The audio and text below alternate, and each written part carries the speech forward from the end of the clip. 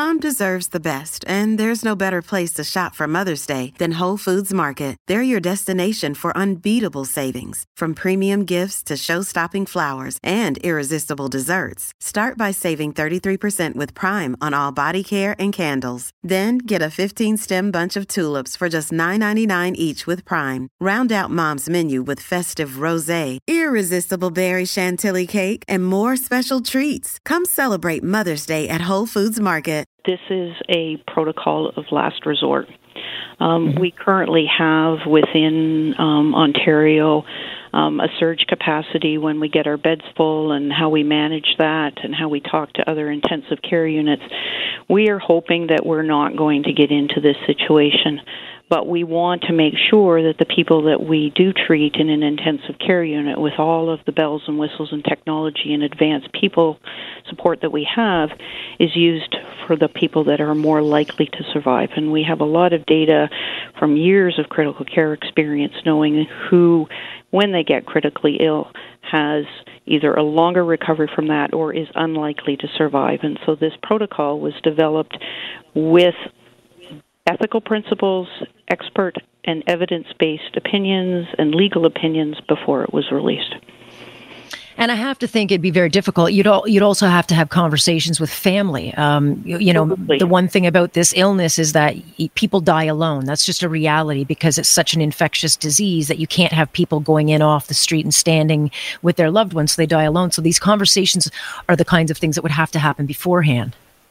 So that's a really important question. We hope that what happens out of this is that families start to have those I like to call it my what if conversation. Right. What if this happened to you? What if this? Because many people, particularly as we get older, we've had other health complications, don't want to spend their last days attached to a breathing machine, not able to move independently, not able to talk to people. And so really it's an opportunity to have that conversation beforehand. There's been a lot of preparation across the province to get ready for this, including shutting down some of the elective surgeries so that we can make space in our ICUs. But, what we hope is we prepare and that we never have to use this. That is the goal. That is the hope. And I guess we'll get a much more clear indication in the next week or so as to how or if we did, in fact, flatten in the curve. But, Doctor, I can't imagine that any doctor wants to have that conversation. And I have to think it's an enormous amount of pressure on a healthcare worker.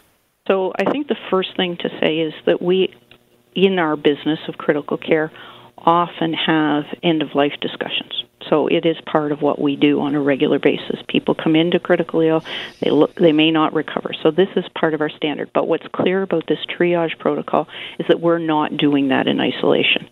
This will be set off based on capacity and how many patients we have in a particular region or throughout the province.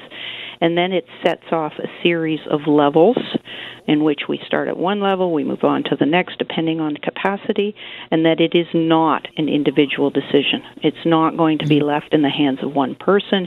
It's going to be a series of teams that include critical care but are also going to have other health professionals and other physicians who are making these decisions, and that we're going to have some guidance across the province as well. The reality is, on the best of days, we don't have a huge ICU system in this country. We'll speak more provincially. I mean, at the best of times, it is generally at capacity. And we know that if the numbers kind of surge at all, there's just not a lot of wiggle room. Well, so that's part of the other preparation that's been going on in the background. Many centers have been preparing to look to say, where else can we put people who are critically ill? What other machines do we have that we can call out of? So we know that there's always been a bit of, since SARS, a pandemic plan, so we've had some ventilators stored away from that. But it's not just the ventilators, it's the people to manage that, and we've been redeploying people, and so everybody's looking at building capacity as we can, not just thinking of what we currently have. Not just the tension of not getting sick for frontline workers or the hours that they're going to be putting in, but again, these kinds of decisions must just hang over their heads. I think so. I mean, I can't speak for all of my colleagues. I would say I've done more preparing for this in the past weeks than I have for anything else.